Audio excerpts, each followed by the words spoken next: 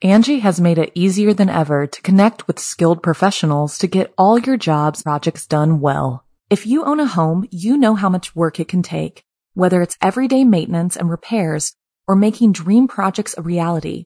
It can be hard just to know where to start, but now all you need to do is Angie that and find a skilled local pro who will deliver the quality and expertise you need. Angie has over 20 years of home service experience, and they've combined it with new tools to simplify the whole process. Bring them your project online or with the Angie app, answer a few questions, and Angie can handle the rest from start to finish, or help you compare quotes from multiple pros and connect instantly, which means you can take care of just about any home project in just a few taps. Because when it comes to getting the most out of your home, you can do this when you Angie that. Download the free Angie mobile app today or visit Angie.com. That's ANGI.com. Another day is here, and you're ready for it. What to wear? Check. Breakfast, lunch, and dinner? Check. Planning for what's next and how to save for it? That's where Bank of America can help. For your financial to-dos, Bank of America has experts ready to help get you closer to your goals. Get started at one of our local financial centers or 24/7 in our mobile banking app. Find a location near you at bankofamerica.com/talktous. What would you like the power to do? Mobile banking requires downloading the app and is only available for select devices. Message and data rates may apply. Bank of America N.A., member FDIC. When you need mealtime inspiration, it's worth shopping Kroger, where you'll find over 30,000 mouth-watering choices that excite your inner foodie. And no matter what tasty choice you make, you'll enjoy our everyday low prices, plus extra ways to save, like digital coupons worth over $600 each week. You can also save up to $1 off per gallon at the pump with fuel points. More savings and more inspiring flavors make shopping Kroger worth it every time. Kroger, fresh for everyone. Fuel restrictions apply. The following program is a production of Chilling Entertainment and the creative team at Chilling Tales for Dark Nights, and a proud member of the Simply Scary Podcasts Network. Visit simplyscarypodcast.com to learn more about this and our other weekly storytelling programs, and become a patron today to show your support and get instant access to our extensive archive of downloadable ad-free tales of terror. Thank you for listening, and enjoy the show.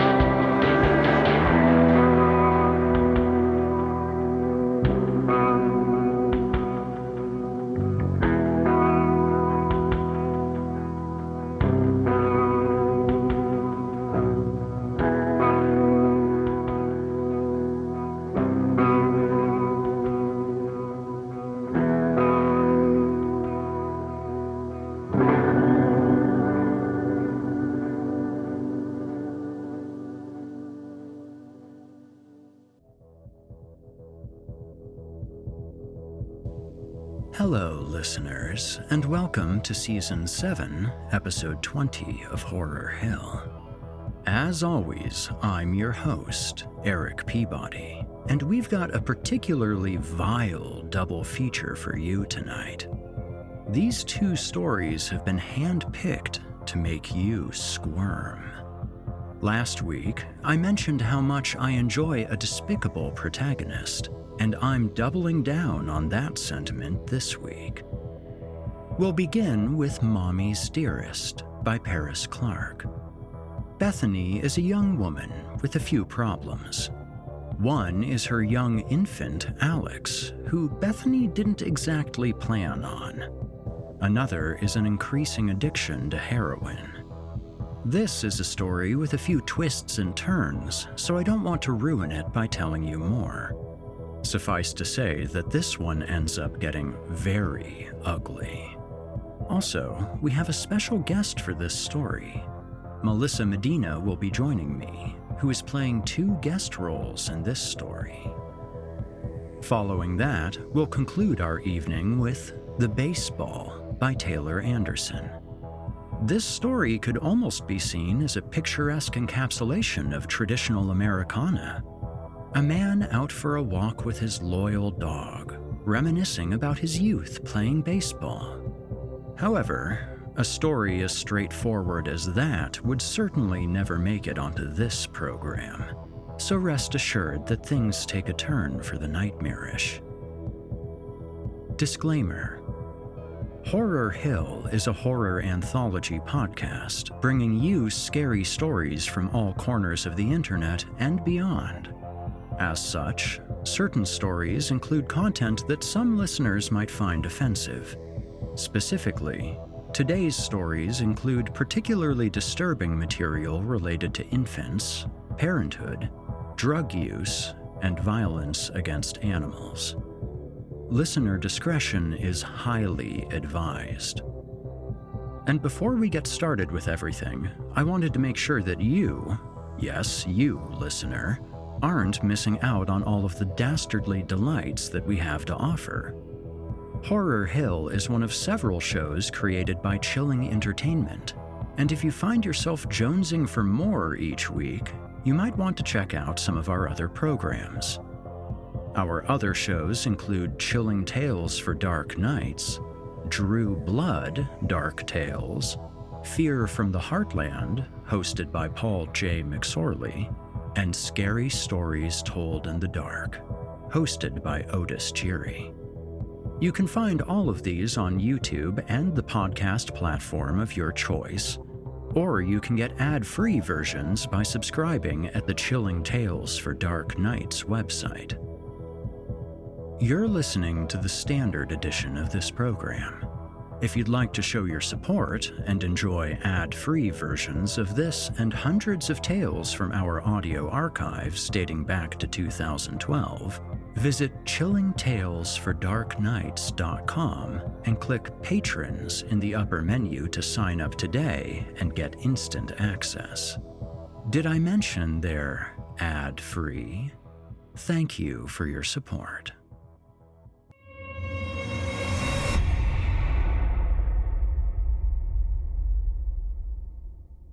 And now, from author Paris Clark, I give you Mommy's Dearest.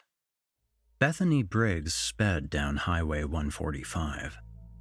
Her hands were shaking, and although the air conditioner in her '96 Honda Civic was working fan-fucking-tastically and was blowing its ass off, it wasn't doing jack shit to stop her from sweating. At this point, the only thing that would fix her problem was something to tie off with and a syringe. She didn't care if it was dirty. As long as it removed the body aches, it was going right into a vein to be greeted with a praise Jesus hallelujah. Though she knew Jesus wouldn't approve, she also knew he wouldn't approve of a multi-million-dollar church or complex, one paid for by the people who suckled at the teat and every word of some evangelical preacher who thought his shit smelt fan-fucking-tastic. Would Jesus even go to such a place? No. He would be where she was headed. He would be amongst the poor, broken, and sick. He would be in hospitals, in strung-out communities, and most likely in a third-world country purifying shit water, creating fish from rocks, or some other type of fan-fucking-tastic shit. He wouldn't be here, in some shanty town in the middle of bumfuck Arkansas, where the worst problems were meth or heroin addicts like herself. Her car's gas light had been on for more than 10 miles. Knowing she was running on fumes, she should have pulled into the gas station she was now passing, but her cravings drove her somewhere else. Somewhere the sun didn't shine until you injected it. She didn't think she was going to have this problem. It had been 46 hours. She left town early Friday morning and spent that afternoon visiting family and attending her Uncle Jason's funeral the following Saturday. She didn't even like the perv. He always got too close to people, was touchy, and had a fetish for smelling the hair of every female he came close to. She had gone only because her mother begged her to come and let the family meet the baby. The baby was Alexander Martin Reyes, who was the caramel-skinned bundle of headaches sleeping in the car seat in the back passenger seat. She had argued with her mother that they wouldn't want to see him. "Most of them are fucking racists," she had told her. "They'll either ignore him and me or look at us distastefully." Her mother couldn't deny that, but there would still be family there that wouldn't. Her brother and sister, for instance, who had only seen him a few weeks after his birth. He was going to be 14 months old this October. Besides that, she knew she wouldn't be able to shoot up there, and sadly enough, that bothered her more than anything else. She had taken a handful of Oxy to cure her cravings and keep her from having withdrawals, but she had eaten her last couple of pills after lunch on Saturday. She also hadn't slept last night, making this the 26th straight hour she had been awake.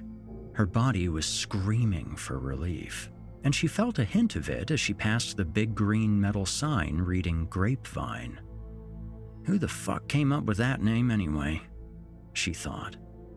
Nobody she knew ever grew grapes here, and there was never a winery, but there was a group of bootleggers hiding out in the woods by the creek behind Mr. Thompson's place. She didn't think that counted, though. She turned down 4th Street, sending a wave of anticipation coursing through her veins as they prepared to be pumped full of something else. Now all she had to do was yield at every stop sign, which was every block of this street, and wasn't that just fan-fucking-tastic? She hoped she wouldn't see the 5-0. She was in no condition to deal with their bullshit because it was obvious she was coming down, and that would only mean trouble for her, and for little Alexander, who was still snoozing away. Coming to the last stop sign, she barely slowed. It was 10:30 a.m., so most folks were still in church, getting their dose of Jesus, which meant less traffic while she raced to get hers. She passed a yellow dead-end sign as the asphalt turned to gravel, and pine trees replaced the string of houses. 100 yards further, the trees gave way to an overgrown grassy field, and hidden in the middle was a new white double-wide. It was a nice place. Most people didn't suspect the occupants of being the sole drug dealers in town. That's why it's so nice, she thought. They have to keep up appearances, though the yard could use mowing. 2 vehicles were in the driveway, a new black Cadillac Escalade and a white Chevy Impala. She parked in front of a small gray metal shed off to the side so she could leave if anybody else showed up. That was unlikely since it was a Sunday. Most came on Fridays after cashing their checks. The rest would trickle in during the first of the month after they sold off their food stamps or got their crazy checks. She would have left the car running, but she needed every drop of gas left in the tank. She wouldn't be gone long, and the dark gray clouds overhead looked like they were about to start sobbing at any moment. It felt nice enough outside, so it wouldn't hurt the little bugger to stay a few minutes by himself. She cracked all 4 windows and turned to check on Alexander. He was still sound asleep and wore nothing but a diaper. "I'll be right back," she whispered to him and got out, slowly closing the door but making sure it shut. The last thing she needed was the cabin lights to stay on and run her battery down. She had texted a few hours earlier and given her ETA, so she didn't bother knocking on the front door. The living room was spotless. A brown leather L-shaped couch lined 2 of the walls. The coffee table before it bore 2 large crystal ashtrays. One held cigarette butts. The other held the tiny brown tips of smoked marijuana blunts. Along the opposite wall was a silver 42-inch plasma TV standing atop an entertainment center. There was a PS2 and an Xbox on the shelves below it. The walls were void of decoration, and dark curtains blocked most of the outside light from coming in. It was a straight-up bachelor pad, and come to think of it, she didn't know if anybody actually lived here. This was just their office building. She took a right, heading down the hallway to the back room. There, her oasis awaited her with white and brown powders. This time she did knock. "Who is it?" A muffled male's voice greeted her. "It's BB." She heard him tell somebody else, "Yo, unlock the door." The handle jiggled as the gatekeeper beyond the threshold relinquished its blockade to paradise. The door opened. "Sup?" She greeted a skinny, shirtless guy who ignored her and returned to the black swivel desk chair in front of the computer in the corner. He slid a pair of bulky headphones on and went back to shooting zombies. "How was your trip?" Anthony asked from the couch on the opposite side of the room. He was Hispanic and well-kept, just like this trailer. He donned a fresh haircut, name-brand jeans, and a white t-shirt. A small gold chain hung from his neck, and small diamonds pierced his ears. All were undoubtedly real. He wasn't a user. He smoked a little pot once in a while, but that was it. He firmly believed in don't get high on your own supply and don't mix business with pleasure. If she had to guess, he was pretty professional for a small-town drug dealer.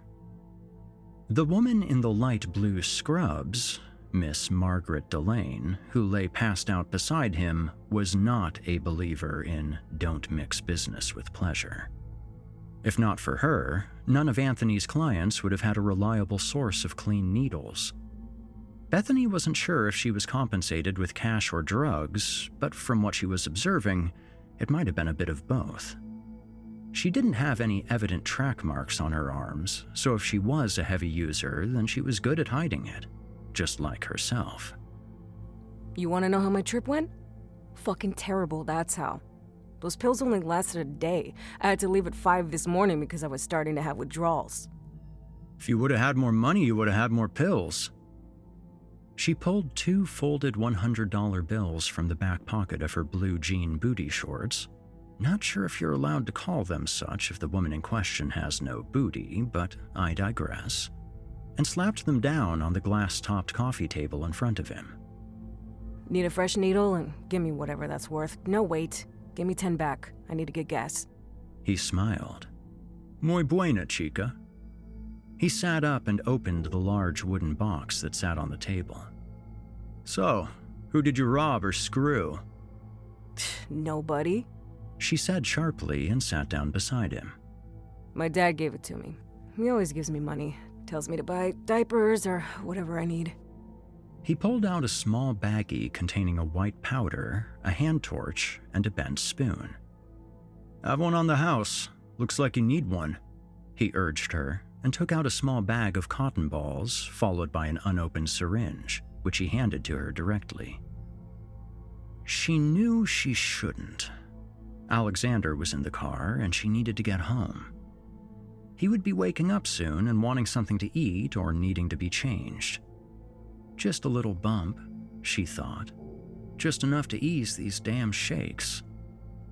"You sure you want this much?" he asked her. "I shouldn't," she thought.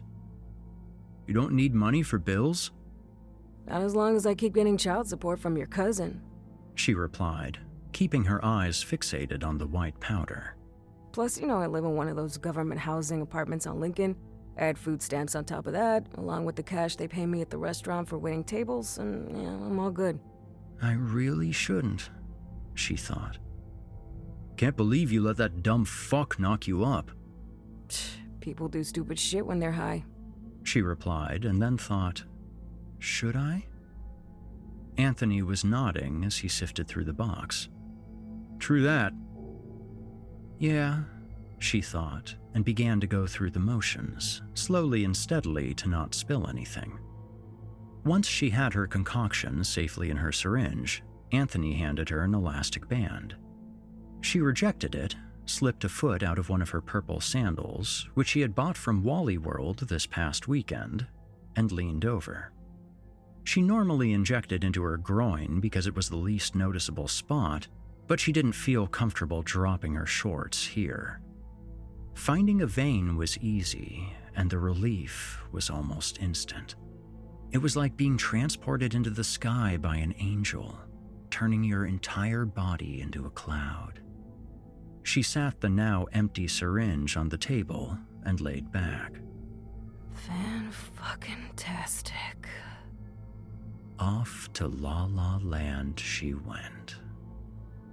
Apartments.com has more pet-friendly rental listings than anywhere else. So, finding the perfect place is easier than ever, and so is finally moving in together. Just the two of you. It's a big step. Lots of new responsibilities, lots of adjustments. Most likely, they'll wake you up at odd hours to go to the bathroom, and you'll most definitely find yourself in trouble coming home late for dinner. They might even unroll all your toilet paper next time. It's just what happens when you two find a new place together, but you're not doing it because you feel like it. No, you're doing it because you love them, because they're family. And that's why Apartments.com has the most pet-friendly rental listings on the internet, so that you and your furry family can find the perfect new place together. Apartments.com, the place to find a pet-friendly place. Angie has made it easier than ever to connect with skilled professionals to get all your jobs projects done well. If you own a home, you know how much work it can take, whether it's everyday maintenance and repairs or making dream projects a reality. It can be hard just to know where to start, but now all you need to do is Angie that and find a skilled local pro who will deliver the quality and expertise you need. Angie has over 20 years of home service experience, and they've combined it with new tools to simplify the whole process. Bring them your project online or with the Angie app, answer a few questions, and Angie can handle the rest from start to finish, or help you compare quotes from multiple pros and connect instantly, which means you can take care of just about any home project in just a few taps. Because when it comes to getting the most out of your home, you can do this when you Angie that. Download the free Angie mobile app today or visit Angie.com. That's ANGI.com. Coming back around, Bethany sat up. The bag of Euphoria she ordered sat on the table next to the syringe she had used and a $20 bill. Anthony was gone, along with the wooden box. Margaret was gone as well. She felt good, though. Actually, she felt fan-fucking-tastic. Praise Jesus. Hallelujah. Amen, sister. She could hear two guys shouting from the living room. One was yelling, "Run, you son of a bitch, run!" The other yelled in defiance, "No, no, no, no!" She gathered her stuff and headed out. Anthony and the skinny pale guy were on the couch playing Madden. She gave them a slight wave as she quickly headed out the door. The brightness of the sun made her flinch. Where the fuck did all the clouds go? She thought. It feels like 100 fucking degrees out here. The white Impala was gone. She hadn't been in there that long, had she? She hurried to the back passenger door of her car. She had a bad feeling. Alexander wasn't crying. Maybe he was still asleep. She silently prayed to baby Jesus, teen Jesus, and adult Jesus that he was. Looking through the window, she saw no sweat on him. Maybe because she wasn't gone that long after all. But he did look lighter than usual. That's because it's so bright, she told herself. She opened the door and a wave of heat met her face. Turning his face towards her, she promptly stepped back and slammed the door closed. He had dead eyes. She began biting her nails and tapping her other hand against her thigh. She stared into the milky eyes as they stared back at her. This was not good. This was not fan-fucking-tastic. What had she done? But more importantly to her, what would she do now? She couldn't call the police, at least not out here. If she did, she would never be able to feed her hunger again, and she was damned if she was about to go through withdrawals again so soon. Fuck that. She could leave and go home and say she forgot about him. Then again, she thought that wouldn't work either. The cops would start asking questions, find out she was a junkie, and charge her with neglect and probably murder. She'd go to jail. She wouldn't have any way to feed her hunger that way, so withdrawals it would be. No, fuck that. But what if somebody took him? Stole him? Yeah, that could work. I don't know what happened, officer, she said to herself. He was there one moment, and the next he was gone. I was asleep when somebody broke in and took him. But where's there? Come on, Bethany, get your shit together. Where could this have happened? It would need to be somewhere local, but there isn't shit around here. It could happen at the house. I would just have to open a window. There are no cameras around any of the apartments. So, yeah, this could work. But what the hell do I do with you? Bethany didn't know that detail yet, but she knew she needed to get out of there before one of them came out to see her looking like this. Getting in the car, she stuffed the drugs and syringe into her white faux leather purse sitting in the passenger seat, then turned the key she had left in the ignition. The radio showed 3:30. Hot air blew from the air vents.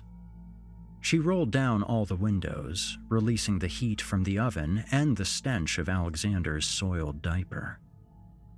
What the fuck am I going to do with you? She thought. Coming to the end of the driveway, she stared at the back of the diamond-shaped dead-end sign. The road department worker who had erected the sign would never know just how right they were. What to do with you, she thought. The air was blowing cool now. Rolling up the windows, she put it in park and hid in the shade of the pine trees that rose above her. She had to figure out something before she left this place. She would prefer to bury him, but knew that was out of the question. She didn't have a shovel and wasn't going to go buy one or ask anybody for one. How would that look? Get a shovel and the next day my baby comes up missing? Fuck that. She had to dump him, but where? Dumpster, woods, river? Dumpster. But in broad daylight? Couldn't be the river. There'd be too many people enjoying their last day of freedom. She smacked the palm of her hand into her forehead. Why did she think she had to dump him right away? It would be better to do it at night anyway. Then she could put him in the river, just like baby Moses. It would be suspicious if she came home and somebody saw her without him in the first place. If she did it between 2 and 4 in the morning, then most people would be asleep and none the wiser. That would work, she thought. Turning onto Lincoln Street, she drove past a man who was cheerfully walking down the sidewalk while wearing a green and orange suit. He went unnoticed. She focused more on the neighborhood kids, playing in water sprinklers and inflatable kiddie pools. Too bad Alex would never be able to experience such enjoyments. Their mothers, who were all wearing bikinis, were laid out on lawn chairs. Their tanning lotion-coated skin shined. They were surely gossiping about some poor soul. As for their current flings, they were gathered around 4 circular grills, drinking beer and, from the looks of it, talking shit to one another. The black metal bar fence surrounding the small apartments made her feel like she was entering a small prison camp. She wondered if that was how things would eventually end. Her, behind bars. She smiled and waved as she passed them. They mostly ignored her. That was good. Parking in her assigned spot in front of her 2-bedroom red brick apartment, she quickly got out and went around to get the body. She undid the car seat and wrapped it in the light blue blanket lying in the back seat.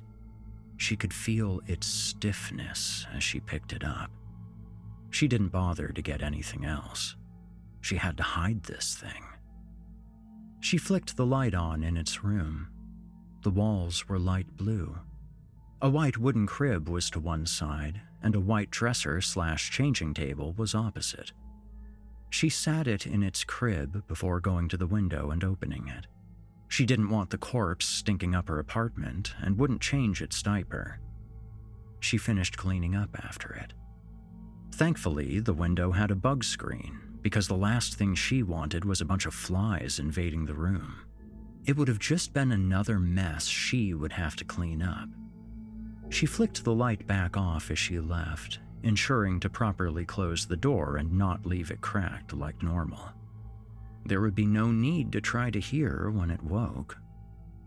Returning to her car, she gathered the diaper bag and her purse. The neighbors were still minding their own business. There's a first time for everything, she thought. There were a lot of firsts happening today. Tossing the bag and purse on the coffee table, she crashed onto the futon in her living room and turned on the television. She laid on her back, looking up at the white drywall ceiling tiles and listening as a used car dealer gave his pitch. No credit? No problem. Come on down to Shelby's Motors, and with a few $100 down, I'll have you driving off with your new car, truck, or SUV today, and that is a guarantee. Nothing is guaranteed, she thought. One would have guaranteed that any mother would cry if her child had died, but she hadn't, nor did she want to. Sadly enough, she felt more relieved than anything. It was a burden lifted off her chest. She was free. Free at last. Fan-fucking-tastic. She sat up and went into her purse to find her fix.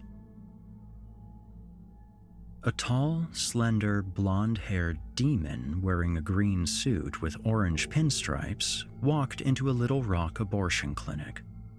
The appearance of the young, spiky, blue-haired woman behind the reception desk freaked him out a little. Both of her eyebrows were pierced, a nostril, and multiple places on both her ears and each side of her bottom lip. She wore all black, including her lipstick and eyeliner. Walking up to the counter, he gave her a big smile, showing his perfectly straight white teeth. She looked up, rolled her eyes, and sighed. Lucutio, what do you want? He looked around the room to make sure the two ladies waiting to have the life sucked out of their bellies weren't trying to eavesdrop, and asked, "Where's that little demon that runs around with you?" You mean my son? He's not your son. And you're not a blonde-haired, green-eyed, goofy-ass-looking weirdo either, she said, mocking his appearance. We have to blend in. Well, I guess you make a good point, but I must reject your analysis and say I don't look goofy, but rather fly. Dashing, one could say. He straightened his sport jacket. At least I'm not the one with metal all in my face. How's it feel getting too close to a magnet, Mrs. Pinhead? This is modern anti-establishment fashion. Get with the times, old man. Anti-establishment? Ha! Lucutio blurted. The two girls looked up from their magazines. Lucutio raised a hand and twinkled his fingers at them as he smiled. Hi, how are you? Good? That's good. He gave them a thumbs up. My sister here is a little cray-cray, he told them, and then whistled while making a circular motion with his index finger next to his head. Returning his attention to his fellow demon, he said, Must I remind you, you're not human. Never have been. Never will be. So what establishment are you exactly against? She pointed a finger up. Your entire existence is a rebellion against that. You know this, so this modern fashion mumbo-jumbo stuff is making you look ridiculous. How about we just agree to disagree, because I'm not about to spend till Judgment Day arguing with you over each other's fashion choices. Good deal, Lucille. Now, where is that little thing? She turned her head and called out, Billy, your uncle's here to take you to your appointment! Then said to Mercutio, Just take it and leave before you get on my nerves even more. Tiny footsteps began paddling down the hall behind Lucille. A moment later, a male toddler wearing a black John Deere shirt and jeans appeared running down the hall. Unc! Unc! Unc! The little beast chanted as it raced to the door leading to the waiting room. There was a hard thump against the door, followed by a small groan. There was a moment of stillness before it swiftly swung open, setting loose the charging beast, who ran to Mercutio's side and wrapped its little arms around his legs, giving him a heart-wrenching little hug. Mercutio patted him atop his head. The beast raised its arms. Up, up, up, up, it demanded. He reluctantly obliged. Lucille was smiling. This is not funny, Mercutio snapped at her. I think you would make a great dad, Lucille responded. If you mean great, as in raising a bunch of murderous savages, then of course I would, he assured her. But it doesn't mean that I want to. What does that have to do with anything anyways? This thing is just as old as we are. Go, go, go, the little beast demanded. I don't have to bring it back, do I? Mercutio asked. Lucille shook her head. It'll come back on its own. Good deal, Lucille, he replied and turned to leave. Wave bye-bye to Mommy. Bye, bye, bye, bye, bye, it repeated as it wiggled a tiny hand at Lucille. Exiting the building, Mercutio headed around back, where his disappearing act would be less noticeable. You ready to do some work, little guy? The demon in his arms nodded and gave him a wide smile, revealing dozens of small, pointed teeth. Oh, dear Lord Satan, don't do that so close to my face. Shut your lips and close them back up. Good. Good job there, kiddo. Coming to the back of the building, Mercutio did a quick 360 to look for pedestrians. Not seeing a single human, he disappeared. Reappearing behind Bethany's apartment, Mercutio poked a finger through the bug screen and pulled it from the dead baby's bedroom window. There you go, little fella, he told the demon as it crawled through the window. It tumbled over the edge and landed with a hard thump on the carpet. You okay? Uh-huh, the demon responded and walked to the crib. Quick question, if I do beg your pardon, little fella, but, would you mind if I stuck around and watched? I do love a good show every now and again. The demon's childish face lit with excitement as it showed its pointed teeth and an unusually wide smile while giving Mercutio a hefty amount of nods. Oh, goody. Now, stop smiling at me. The little demon began to climb into the crib. If only I had some popcorn. But I don't even know if I like popcorn. I do know I don't like sour Skittles, but I remember eating some chocolate a few decades ago, and it was awfully tasty. The demon pulled the blanket from the body, then removed its soiled diaper, throwing both to the floor. It opened its mouth. Slowly, it began to stretch until it was large enough to accommodate the baby's size. The demon began pulling the corpse feet first into its mouth. Once its legs were in, it lifted the stiff body vertically and began slowly scarfing it down in loud gulps. Oh, dear Satan. I think I've just lost my appetite. The demon began to twitch violently as it closed its mouth around the corpse's head. It started to shrink, causing its clothes to fall off. Its blonde hair grew shorter and turned black. Its pale skin grew darker as it gradually turned into the baby it had just consumed. Now, isn't that a neat trick? Mercutio stated. The baby turned and smiled, its teeth now human-like. It then lay down and began to let out piercing cries. Mercutio rubbed his hands together. I do believe it's showtime. 30 minutes later. Mercutio stood with his head lying on his arms, which were folded on the windowsill. I thought you were good at this, he questioned. The demon ceased screaming, stood, and flipped him the bird with both of its tiny hands. Jumping through the window, Mercutio told it, I'm going to see what's going on. The baby demon raised its arms. Oh, dear Satan, Mercutio exclaimed and picked up the naked demon. Opening the door, Mercutio could hear the television. Janice Storm was telling them how hot it would be during the coming week. He slowly crept down the hall and peeked his head around the corner to see Bethany in her white bra and panties, lying back on the black futon. I think she's dead, he told the demon in his arms. He walked over to her and saw the syringe sticking out of her inner thigh near her groin.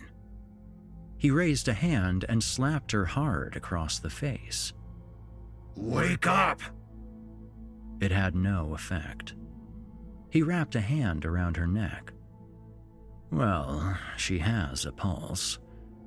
I guess we're just going to have to wait until she wakes up, he told the little demon as he sat it down on the couch next to her. He grabbed the remote from the coffee table and handed it over.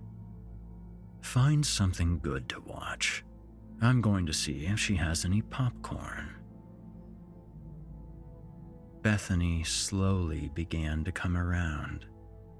Ignoring what she thought was a person running from the room and chalking it up to a dope-induced hallucination, she sat up and pricked the syringe from her groin. It was now dark outside. She grabbed the remote from the coffee table and pressed the info button. 9:47 p.m.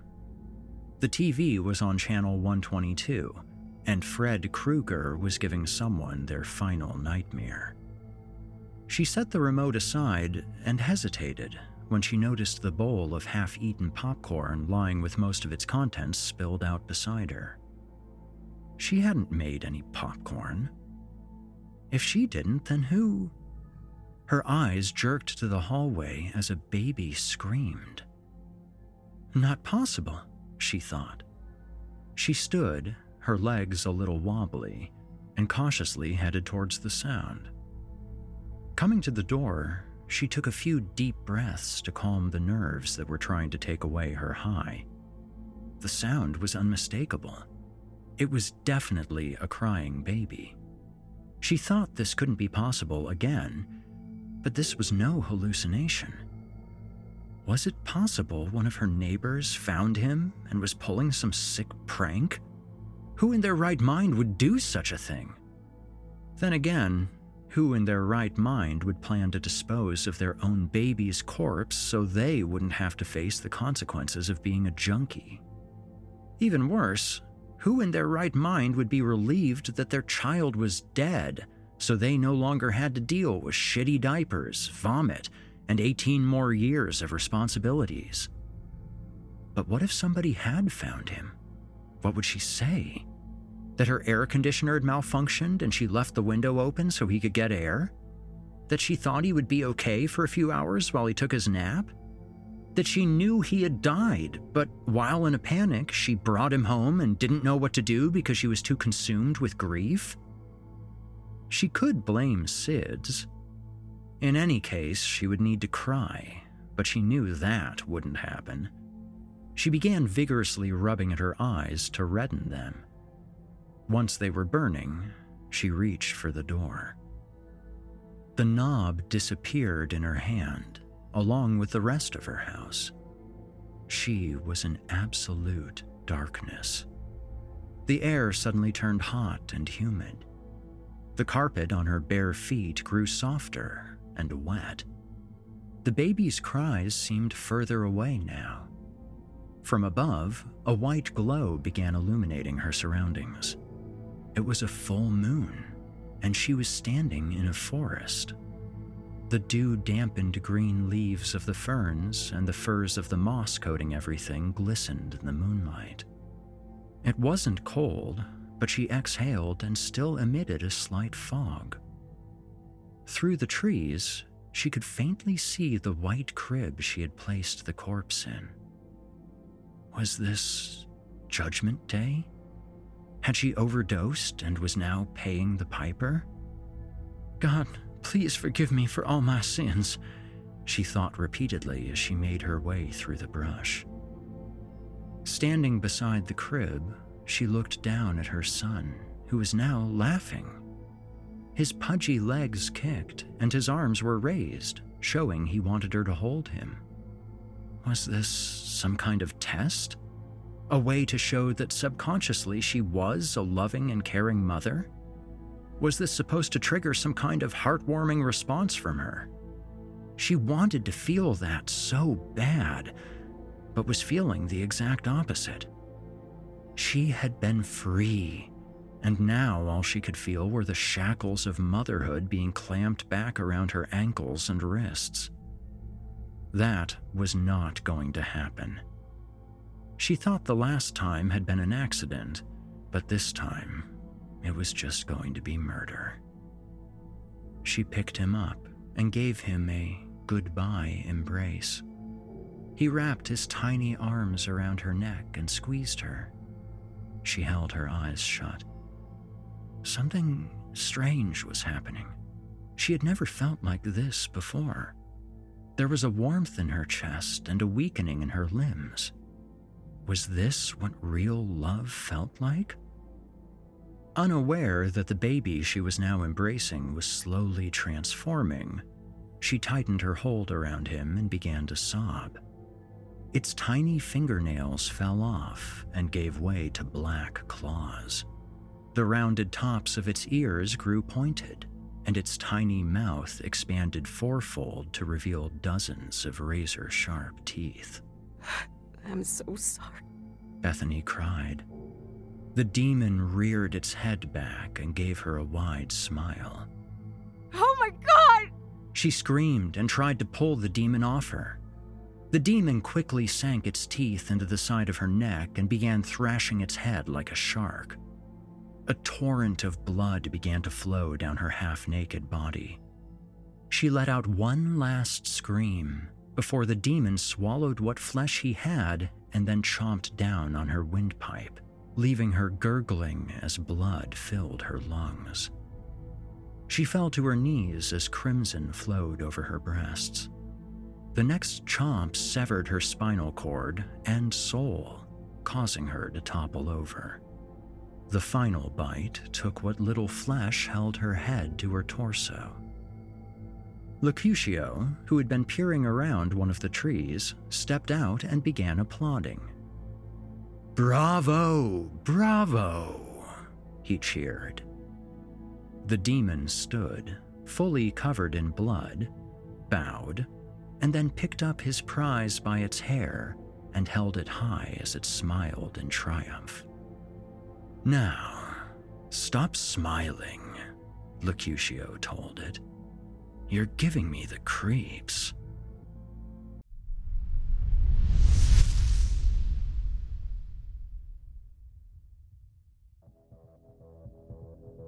You've been listening to Mommy's Dearest by Paris Clark. Paris Clark is an author from a small town in Arkansas.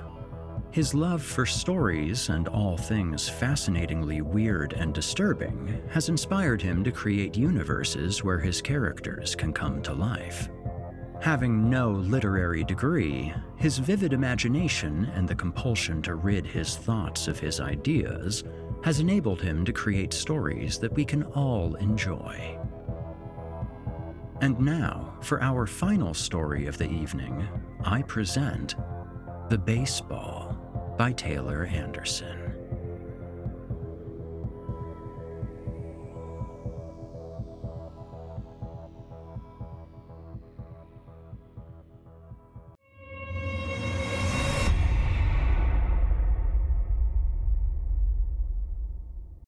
It was a humid evening as Peter Green made his way through the small park on the edge of his property. He walked at a steady pace, just slightly behind his wife's Labrador retriever, Lex, who was tugging frantically on the leash, needing to relieve himself on every tree that lined the shaded path. He pulled in the way that children do, trying to slip the grasp of an angry parent with vigor, determination, and with no chance of actually freeing himself. Peter breathed an exasperated exhale as he walked away from his wife and the argument that had just erupted, smirking an egotistical half-smile and shaking his head lightly. Peter, who was used to this daily routine, couldn't help but scoff at the dog. How minuscule his brain must be to never gain any inclination that he would never be able to break the leash. The dog would pull until he was gasping, choking, and coughing, but never ceased. The two would play a never-ending game that always ended with Peter giving a hard yank on the dog's neck, Lex jerking back with a sharp cry, and Peter shoving a stiff knee into his hind legs. From that point, the dog would walk sheepishly, glancing back every few seconds with a lowered head. Their walks usually lasted around 10 to 15 minutes. Just long enough for Lex to do his business and Peter to get back to his. They took the same route every evening. It was predictable and quick, which is how Peter liked it. He was a man of routine who enjoyed the monotony of the daily grind and climbed into his recliner at the end of a workday with an old-fashioned bitter resentment for the world. Life had not panned out the way it was supposed to for him, and it seeped out of every pore. The park was littered with trash, an obvious sign of the changing times. Peter noticed a piece of paper rustling in the breeze at the end of the paved pathway. He expected to find an amount of trash from the overflowing garbage can next to the sidewalk. The pampered youth have no respect anymore, he thought. As he neared the end of the path and approached the parking lot at the top of the park, he noticed a pale green bill lying naked on the blacktop. His face dropped as the wind carried the $50 bill off toward the corner of the parking lot. Peter took off after the bill, and it was as if the pair's roles were reversed for the first time. Lex moved his legs quickly to keep from being dragged along the pavement by his owner. The two moved swiftly across the parking lot. As they reached the end of the lot, merely feet from the prize, the bill halted at the fence to the old baseball field and, with one last gust of wind, was pushed through the crack near the gate and carried toward home plate. "God damn it!" Peter seethed. "Just my damned luck," he thought to himself as he kicked at the bottom of the fence. Some kids, rolling past on skateboards, who had watched the older gentleman fail at catching the bill, shouted, "Better luck next time, old man!" They laughed to themselves mockingly and moved along. An exhausted Lex, huffing and panting in the summer heat, laid his body down at the bottom of his master's feet. In an embarrassed rage, Peter pushed the dog roughly away. He noticed a slight separation in the gated fence and decided he wouldn't be bested today. He pushed his head through the tight space and then moved his upper body through with an enormous inhale, his legs following closely behind. "Come on," he ordered sternly while still holding the leash. Lex bowed his head low and gave a small whimper of reluctance. "Now!" he squawked as he gave Lex's leash a hard yank toward the gate. Lex yelped at the sharp pain around his neck as he scampered obediently onto the ball field. The pair stopped to observe the field for a moment, scanning the grass for any signs of the cash prize. The area was overgrown and brown, as if it had been forgotten years prior. The sun's golden rays washed over the field, giving it an almost sepia tone. It was the golden hour of the evening, providing a picturesque lighting that would soon be followed by the cover of night. A light breeze pushed out a smell of mulch and leaves from the woods that lined the outskirts of the field. The bill was nowhere in sight. Frustrated, Peter exhaled an exhausted sigh, closed his eyes, and reveled in the nostalgia. He was suddenly 11 years old again. It was the summer of '77. He and his friends would ride their bikes over town, blowing their small allowances on candy and baseball cards and occasionally sneaking into the community pool to cool from the summer's harsh rays. The pool staff knew that they crept in, but there was an understanding in the community between the haves and the have-nots, and it was in nobody's interest to remove children from the small enjoyment of summer. Peter's father was a blue-collar worker, and his mother was a seamstress who worked out of their home. His parents worked hard to provide the little they could for their children. Though the family struggled, the children always got their $2 a week allowance, as long as they completed their chore list. Peter's parents thought it was very important to teach their children how to manage money at a young age, work for what they have, and take pride in it. With a low exhale, Peter was brought back to the present. He gazed down at his hand and twisted around the ring on his pinky finger. It was his championship ring from high school, from when his baseball team had won the state championship. Times sure had changed. He thought of his family back at home. His wife was not making dinner, but ordering pizza to be delivered while she scanned social media. His children were not doing chores or studying, but upstairs playing video games on a console his wife had bought them recently just because. She didn't discuss it with him beforehand. This was how their marriage went. The family unit had disintegrated since he was a boy, or so he had witnessed in his own life. His wife never respected him enough to value his opinion on finances. His parents would sit down once a week to talk over finances and see what they could and could not afford that week. The only thing he and his wife did together every week, besides arguing, was watch a television show on Thursday nights. His parents had the kind of marriage he had hoped to have in his adult life, but couldn't seem to manage. The truth that resonated in his mind was that Peter was a pushover. When he and his wife met at 19, he thought she was the most beautiful woman he had ever seen. He gave her everything he had: time, money, and love. He desired the life he had witnessed growing up. He wanted to be the strong man his father had always been, but his wife had been the strong, assertive one in the family. He was never the provider he had wanted to be. He was left a bitter, aging man who was powerless in his own home, and poor Lex took the brunt of that anger. Peter began walking around the field, starting at the gate he entered on the side of the right field. He and Lex walked across the center field, the dog still worn out and panting slightly. The dry grass crunched under their feet in the summer heat as they made their way around the field's perimeter. They walked firmly, as if they were the keepers of the field, guarding against unwelcome trespassers. They moved along the field in an eerie silence. There were no sounds of vehicles or children running in the adjacent park. The wind didn't even seem to be moving. It was still, almost as if time had stopped. Lex stopped on the leash without warning and let out a low growl. It started faintly at first, but then it started to get louder.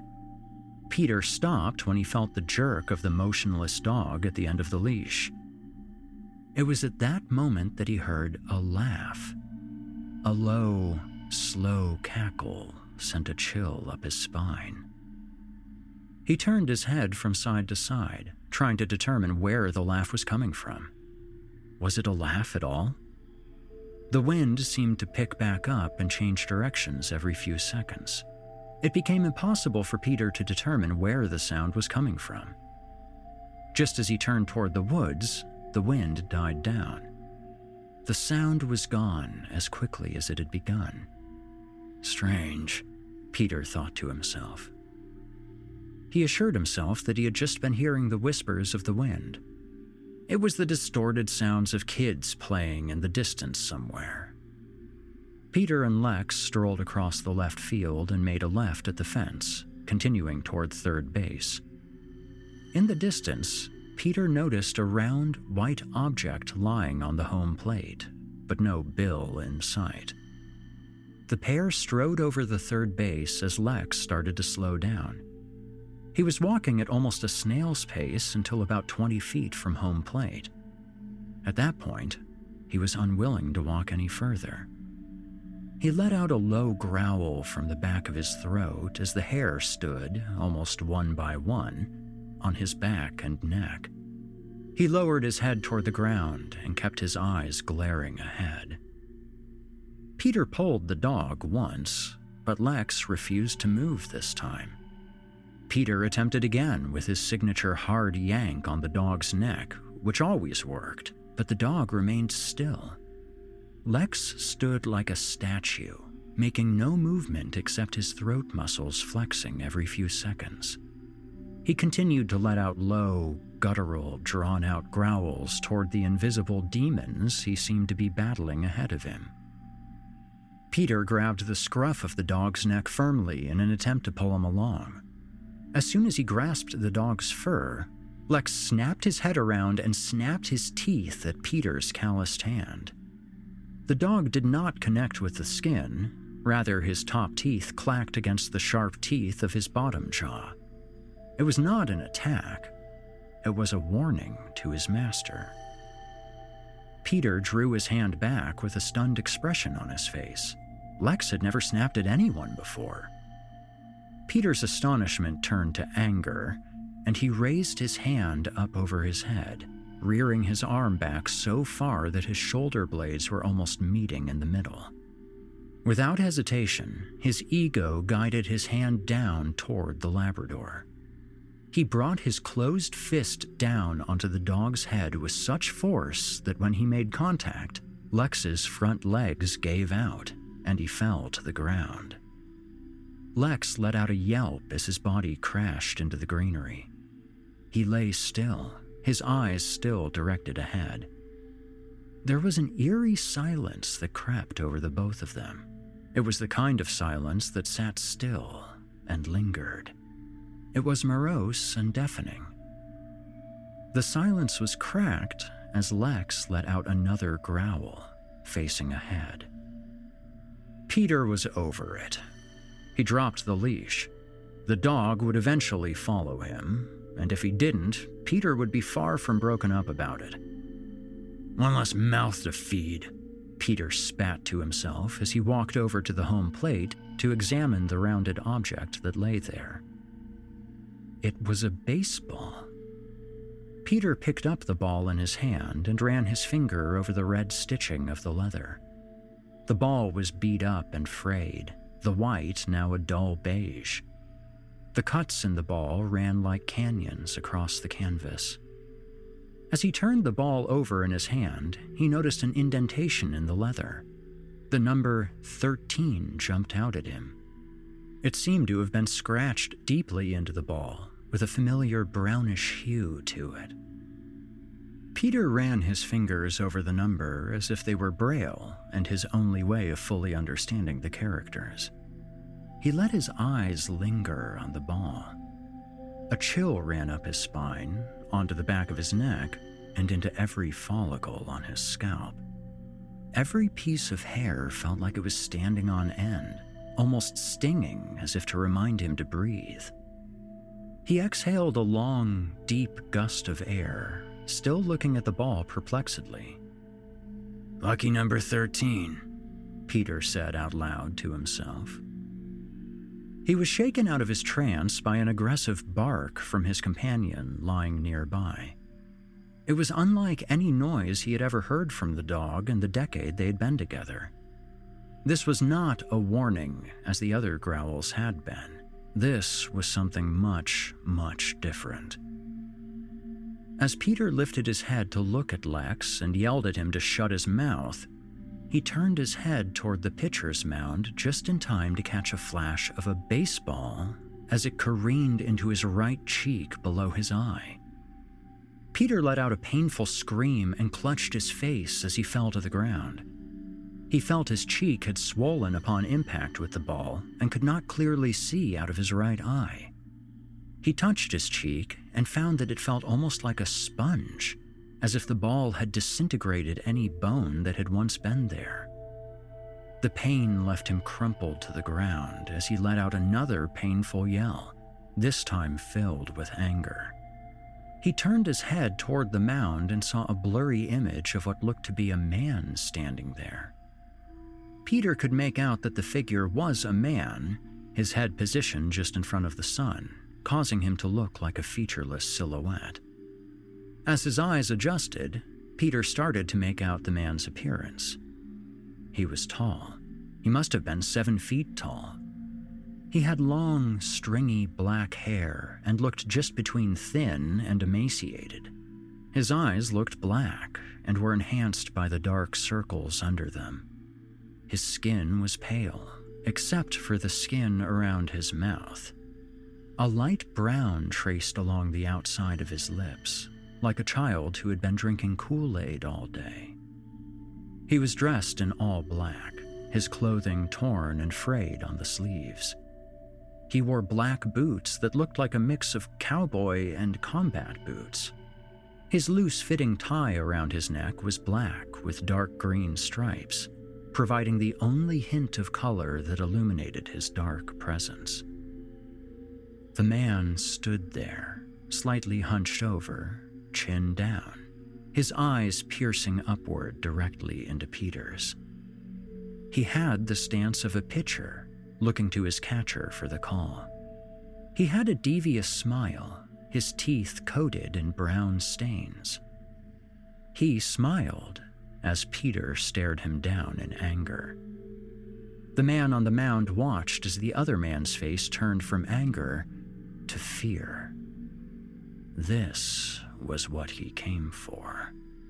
Watching their faces overturn as they came to terms with the very real danger they were in. He watched the light drain from Peter's eyes with a calm delight. As Peter opened his mouth to scream, the man rushed him from the mound, the smile still on his face. The way he covered the ground between them, it was almost as if his legs were 6 feet long. He seemed to get to Peter in as little as 3 strides. As Peter flipped to his back to defend himself, he saw the man more clearly. His face looked almost animated and inhuman. Peter's hands shot out in front of him instinctively to protect his face as the man jumped on top of him. He straddled him, grabbed both of Peter's wrists with one of his enormous hands, and pinned his arms above his head. He was extremely thin, but he sat like a boulder on top of Peter's abdomen. He was impossibly heavy for his appearance. He smiled and peered down at a helpless Peter kicking his legs beneath him. About 20 feet away, Lex had stopped barking and lay with his head on the ground, gazing curiously at the scene that was unfolding. "Get off! Help! Get the fuck off me!" Peter screamed as the man continued to gaze down at him. Peter tried to move his arms, to no avail. He noticed the man's teeth were rough, thin, jagged, and impossibly everywhere. They looked like rusted nails stuck haphazardly into different parts of his gums. Something was very wrong. He must have had over 100 teeth in his mouth, if you could call them that. They were all jutting out in different directions, like an oral wood chipper. What do you want? Peter cried out.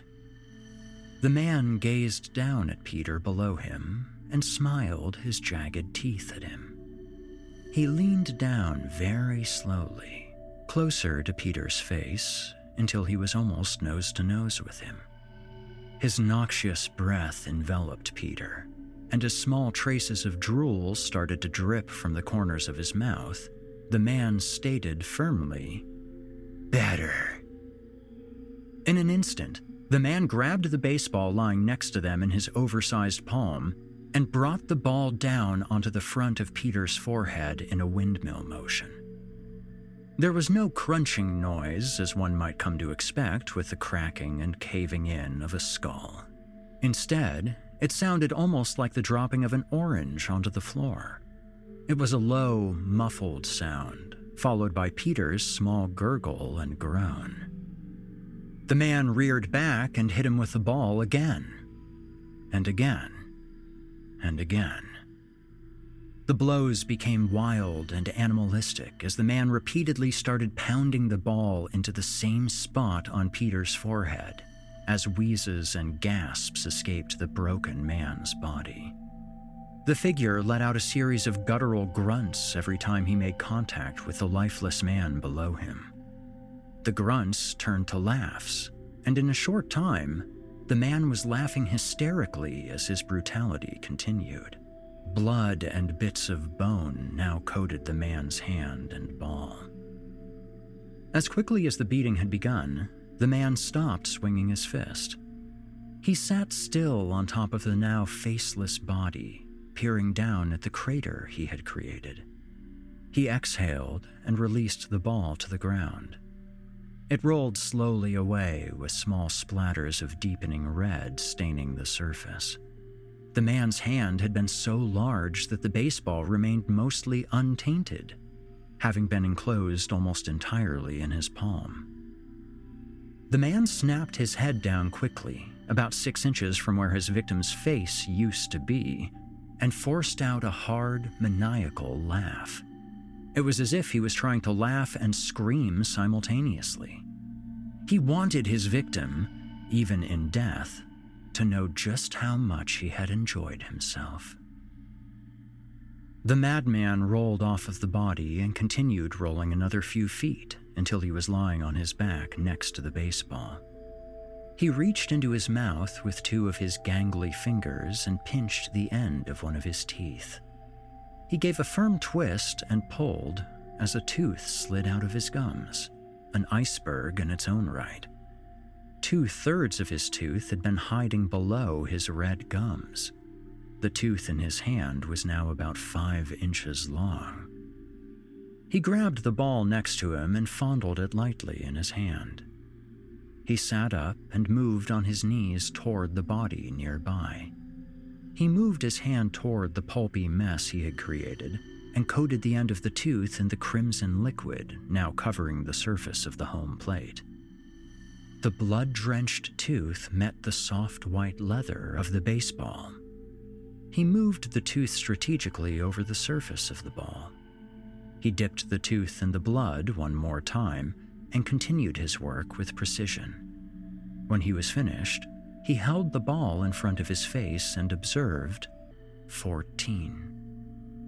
The man was stirred by an uncharacteristically strong exhale from Lex, who was still lying idly by. The man smiled, and without hesitation, he snapped his teeth around the right forearm of the lifeless body. Blood instantly coated the man's lips and mouth. He began tearing into the flesh, biting until he hit the bone. He easily snapped through the bone with one hard clench of his jaw. He shook his head from side to side until the hand no longer belonged to Peter. He picked up the detached hand and slipped the wrist into his jacket sleeve, the way that kids do with props on Halloween just before they shake hands with the unsuspecting grandparents. He walked over to Lex, who was now standing at attention, his hair back on end. His head was lowered, but his low growl was much more muffled than it had been before. The man reached toward the dog with a hand that had caused him pain not more than 10 minutes ago. Lex snapped his teeth into the hand and started to shake it. The man let go of the hand and smiled. Lex shook the hand back and forth with a growl. He looked up at the man again and then ran toward the gate he had entered through, hand still in his mouth. The dog stopped just before exiting the field, looked back toward the man, and then disappeared. The man folded his hands in front of him as he watched the dog scamper off, a calm smile plastered on his face. He turned and walked back toward home plate. He bent down, grabbed one of the legs, started dragging the body behind him, and headed off toward center field. He tossed the ball up and down in his other hand. He whistled a nursery rhyme-like tune that floated over the dimming field, providing a sense of closure to this expiring summer's day. He dragged the body all the way to the fence in the center field. He turned back toward the field, reared his arm back, and threw the ball as far as he could toward the infield. The ball rolled to a stop, the blood now drying and changing from a deep red to an unappealing brown. The man lifted the body over his shoulder with ease as he climbed over the fence and strode into the woods, still whistling the melodic tune. Back at Peter's home, Holly Green looked at the clock on her phone. 8:31 p.m. This was about the time of night when Lex would be curled up on the floor next to her recliner, ready to go to bed but not quite ready to go alone. He had the same routine every night. He was as predictable as her husband. As she silently laughed in her head at this observation, she realized that they had been gone for over an hour on their walk. "I'm probably still being a baby about it," she thought, as she recalled their argument earlier in the evening. Holly got up and looked out the window at the park across the street. It was around dusk. The streetlights had just turned on in the park. They gleamed down on the cement path, not providing much assistance, as the walkway was still mostly visible in the quickly diminishing sunlight. They seemed to be more of a beacon, advising the wandering youth that darkness was rapidly approaching and it was about time to head home. She stood, looking out the window with her arms folded over her chest for almost 10 minutes. She wasn't really looking at anything in particular, just watching the evening turn to darkness.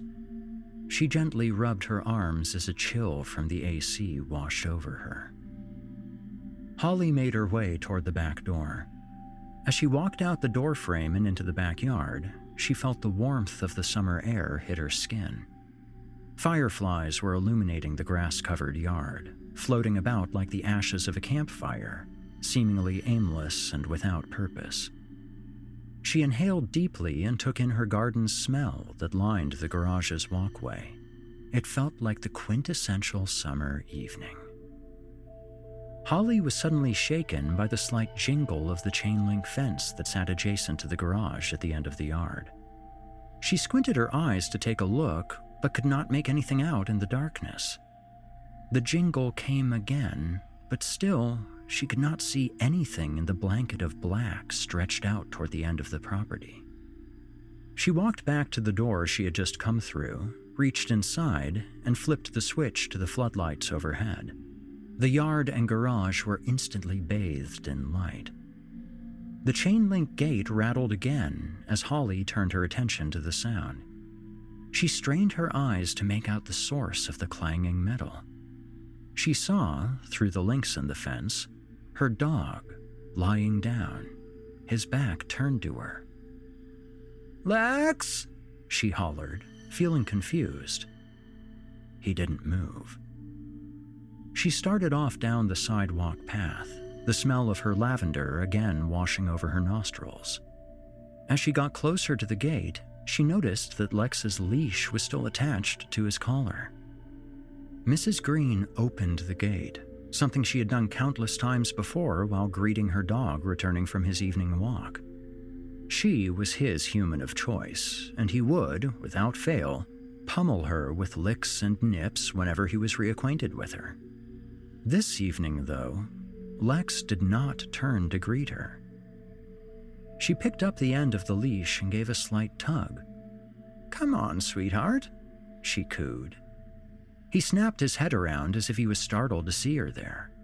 He wagged his tail and just gazed upon her for a moment before turning away and bowing his head back toward the grass. "Lex, you're filthy," she stated, noticing the discoloration that covered his snout and chest. "Come on," she pleaded as she pulled again on the leash. Lex bent his head down again and turned to walk into the yard. It took a few moments for Holly to register what she was seeing before her heart almost leapt out of her chest. "What the fuck?" she thought as her head raced. She threw the gate open and ran into the alley behind the garage. "Peter!" she yelled, as if calling a child home for supper. "Peter!" she screamed again, this time with more panic settling into her voice. She dipped her hand into her back pocket and grabbed her phone as she immediately dialed 911. "What's going on, Mom?" came a voice from the back door as her eldest son breezed into the backyard. Holly's face dropped.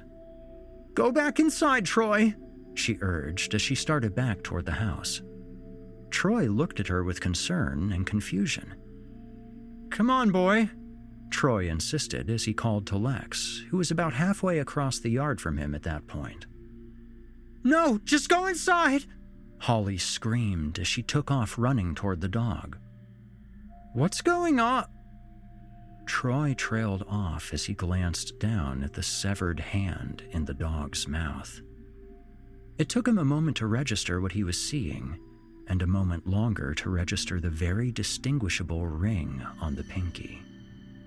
He threw up reactively into his mother's beloved garden of tulips.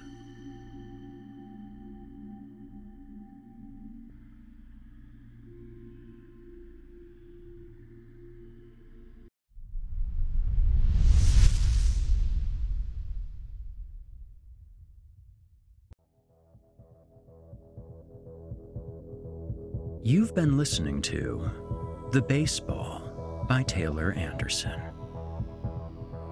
Well, folks, that concludes our program this evening, but don't worry. I'll be back next week for more chilling tales to keep you shivering in your boots. Also, I wanted to let you know that I and the rest of the Horror Hill team are cooking up some fun things for the rest of the year. We'll have more info soon, but until then, listeners, stay spooky. If you enjoyed what you've heard on today's program, please take a moment to stop by our iTunes page or wherever else you listen to your favorite podcasts and leave us a 5-star review and a kind word. It makes a huge difference and would mean a lot to me. If you'd like to hear a premium, ad-free edition of tonight's and all of our other episodes, visit chillingtalesfordarknights.com and click the Patrons link in the menu at the top of the screen, where you can become a patron for as little as $5 per month and get access to our entire audio archive dating back to 2012, including past episodes of this program, all of our other shows, and hundreds of standalone releases, all of them ad-free and available to download or stream. Thanks so much for your time and for giving our sponsors a try today. When you support our sponsors, you help support this show, and that means a lot to me. If you happen to use Facebook, Twitter, Instagram, or YouTube, you can follow and subscribe to Chilling Tales for Dark Nights there, where you'll get all of our latest updates and new releases, and have the chance to interact with us each and every week. As for me personally, you can find me on Facebook, Twitter, and YouTube, username Viking Guitar, and also on Instagram as Viking Guitar Productions. Until next week, listener, when we meet up once again atop the horror hill for yet another dance with darkness, I bid you good night. Sleep tight, listener, and if you hear scratching at your door, don't open it. The darkness may have found you, but it's up to you to let it in. You've been listening to the Horror Hill Podcast, a production of Chilling Entertainment and the creative team at Chilling Tales for Dark Nights, and a proud member of the Simply Scary Podcast Network. Visit simplyscarypodcast.com today to learn more about our network and our other amazing storytelling programs. Tonight's episode was hosted by, and its featured tale performed by, yours truly, Eric Peabody. Selected stories have been adapted with the kind permission of their respective authors. Original music provided by Nikki McSorley and Eric Peabody.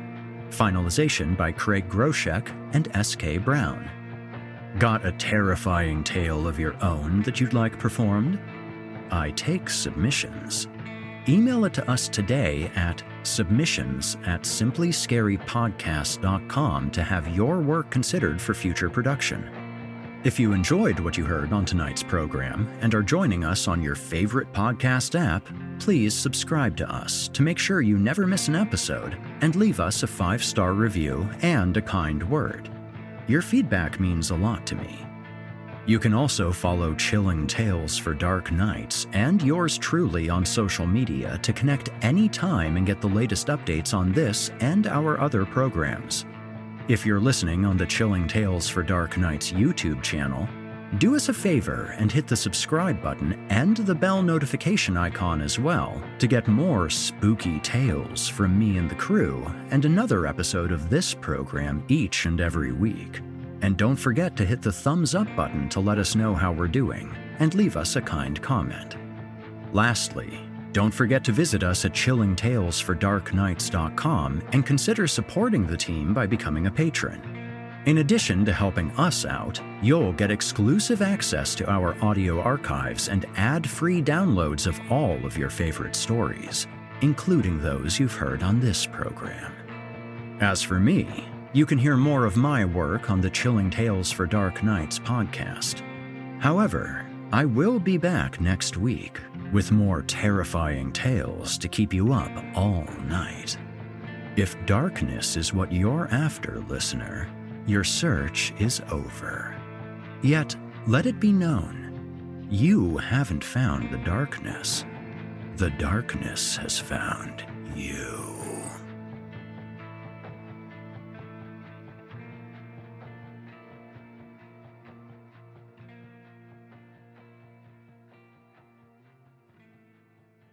Angie has made it easier than ever to connect with skilled professionals to get all your jobs projects done well. If you own a home, you know how much work it can take, whether it's everyday maintenance and repairs or making dream projects a reality. It can be hard just to know where to start, but now all you need to do is Angie that and find a skilled local pro who will deliver the quality and expertise you need. Angie has over 20 years of home service experience, and they've combined it with new tools to simplify the whole process. Bring them your project online or with the Angie app, answer a few questions, and Angie can handle the rest from start to finish or help you compare quotes from multiple pros and connect instantly, which means you can take care of just about any home project in just a few taps. Because when it comes to getting the most out of your home, you can do this when you Angie that. Download the free Angie mobile app today or visit Angie.com. That's ANGI.com.